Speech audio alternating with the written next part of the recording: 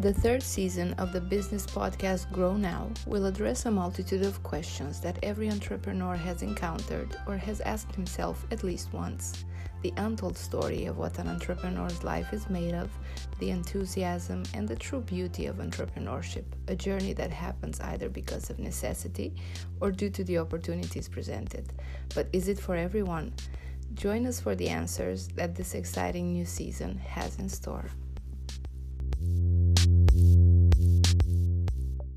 Hello, everyone, and welcome to the Entrepreneur Story, the new season of the Grow Now podcast.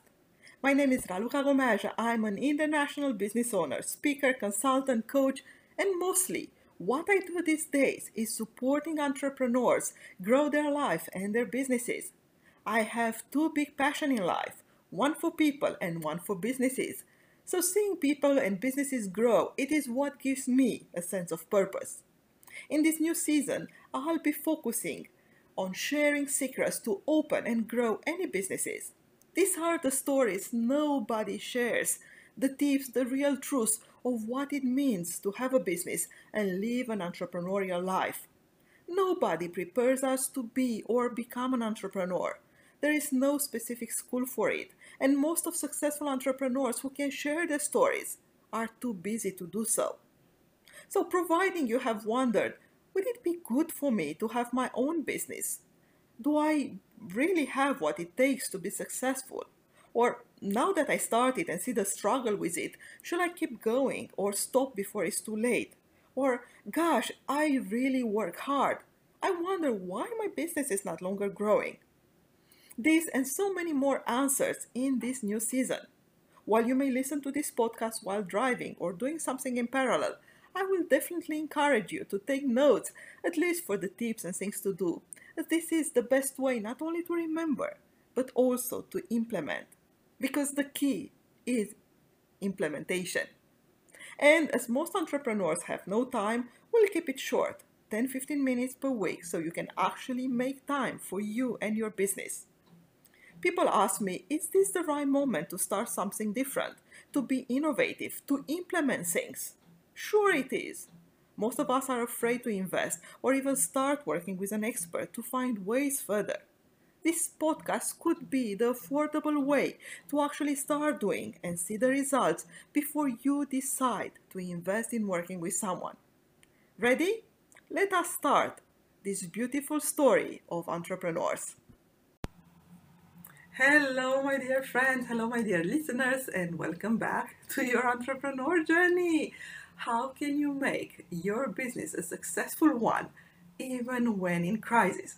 And for those who are just listening to the previous episode in terms of cost management, I want to end this part of cost with this question of how do we manage cost in time of crisis, because this is what is happening right now, and a lot of you were questioning if managing cost and managing cash in general is different when in crisis versus, let's say, normal day-to-day operational situation. And we were talking about the crisis, the fact that right now we are facing a sanitary crisis almost around the world, but also an economic crisis that is affecting especially Europe and the US, but other parts of the world as well. Now, for those who are in those countries and for those who are affected by the crisis, and by the way, entrepreneurs are the first one who are affected by the crisis, because usually we have less supports from government or other external partners. But for those, hopefully this episode will clarify things for you and it will help you move forward with it. Because you see, crisis is not business as usual. In crisis, in economic crisis, a good part of money stops coming in. And probably, I mean, I've talked with so many of my clients, so many of them, they not only lost in terms of turnover, how many, new products and services they are selling, but also the delay in payments. And sometimes, people keep pushing those payments over and over, which means that in terms of cash flow, which reminds me that I need to go back and explain a little bit all those reports for you probably in the next episode. But in that case, people have no more money in their business accounts in order to keep moving forward and buy and you know pay for the immediate needs of the business. And by the way, that could be true for their personal needs as well. So you see, a lot of things are still happening by default, including payments, which means what? On one hand, entrepreneurs may sell or sell less, but even when they sell, they may not cash in from the client. And on the other side, a lot of payments from that entrepreneur, from her business, are happening by default. And you see, a crisis adds a lot of worry and insecurity, a feeling of lack of control, and that also affects the business owner capacity of taking the right decision. So, in crisis, more than ever, all we need is to reflect on what we are still spending and why. We definitely want to take some distance with what we are purchasing.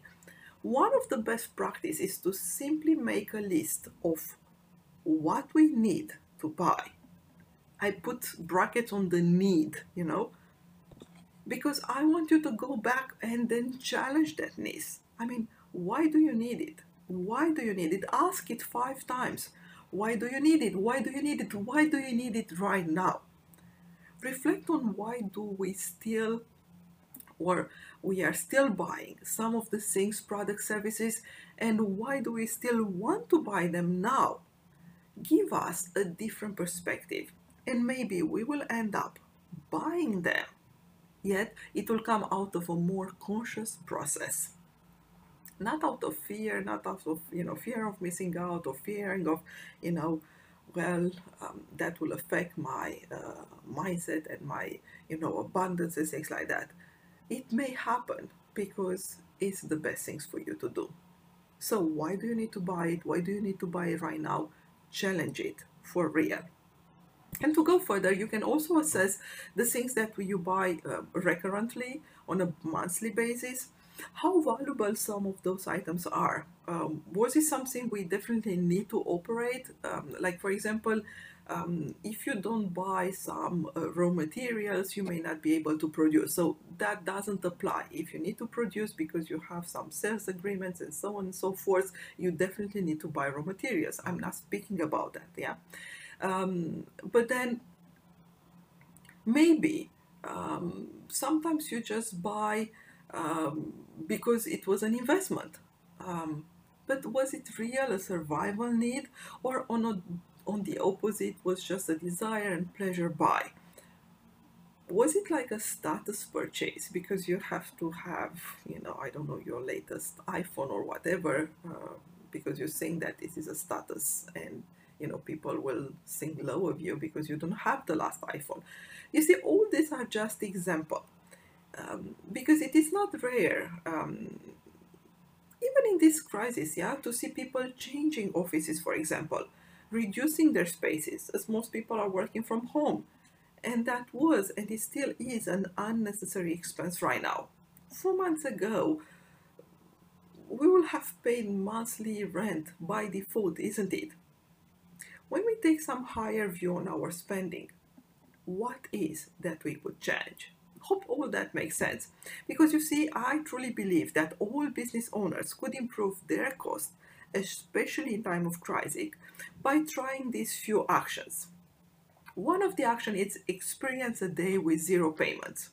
And by the way, I had a very dear friend of mine who was trying that and who was saying that, it was a fun experience for her and her kids. And one day turned into 1 week. And they said, you know what, we can repeat that experience. It was not so bad. Second action is reach out to all of your suppliers to inform them you cannot pay before an X amount of days. So you see, because you are cashing in late, what we are calling the DSO, days of sales out. So the time between the moment you invoice somebody, you give them your products and your services, and the moment they actually pay you and you have the money in the bank.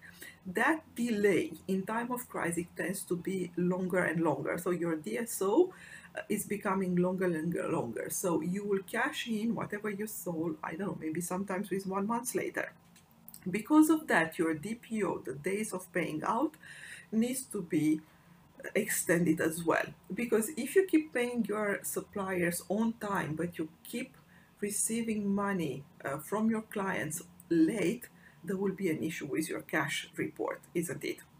So all you need to do is to try and reach out to them and tell them exactly what's happening. I'll pay you, but maybe I'll pay you with, I don't know, 7 days delay, or 14 days delay. It's up to you to negotiate with them.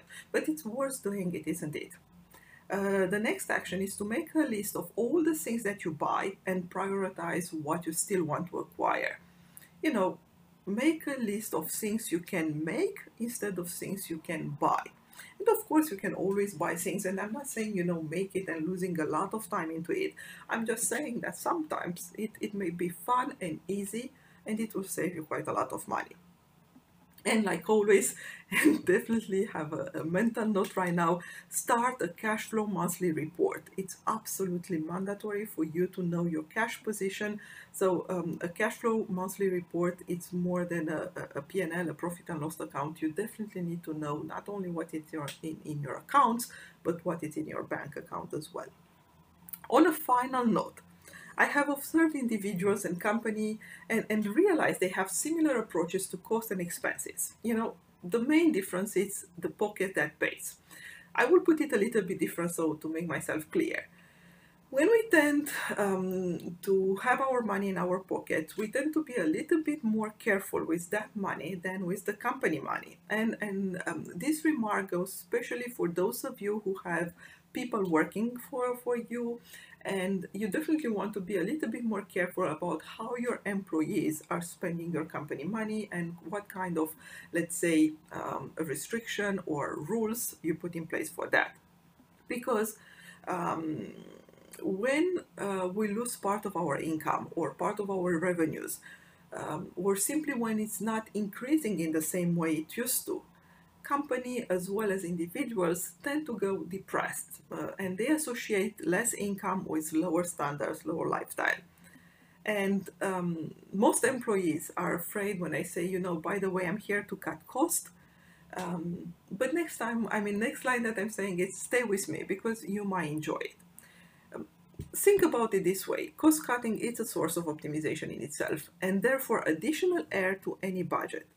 Moreover, when we think about what is the one thing that is in total control of a business owner, it's not what they sell, but it's what they spend.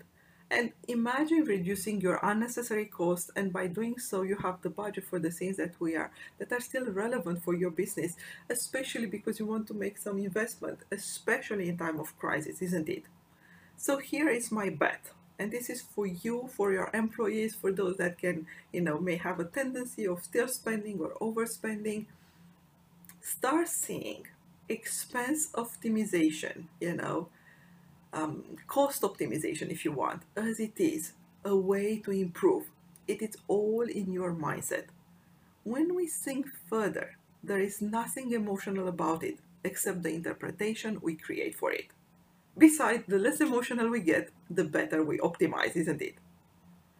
So hope all that is making sense and it's helping you with your cost management in time of crisis. And definitely in the next episode, I'll go further and talk a little bit more about business performance and all those reports I was mentioning over and over and make it clear for everyone. Till then, please share with your friends. Definitely they will be interested in knowing how to spend less in time of crisis. And also, please give us your comments, your challenges, and looking forward to hear from you. Enjoy. This is your entrepreneur story. Thank you for listening. And for more information on her business coaching, ebooks, and mastermind programs, please visit mitraluka.com.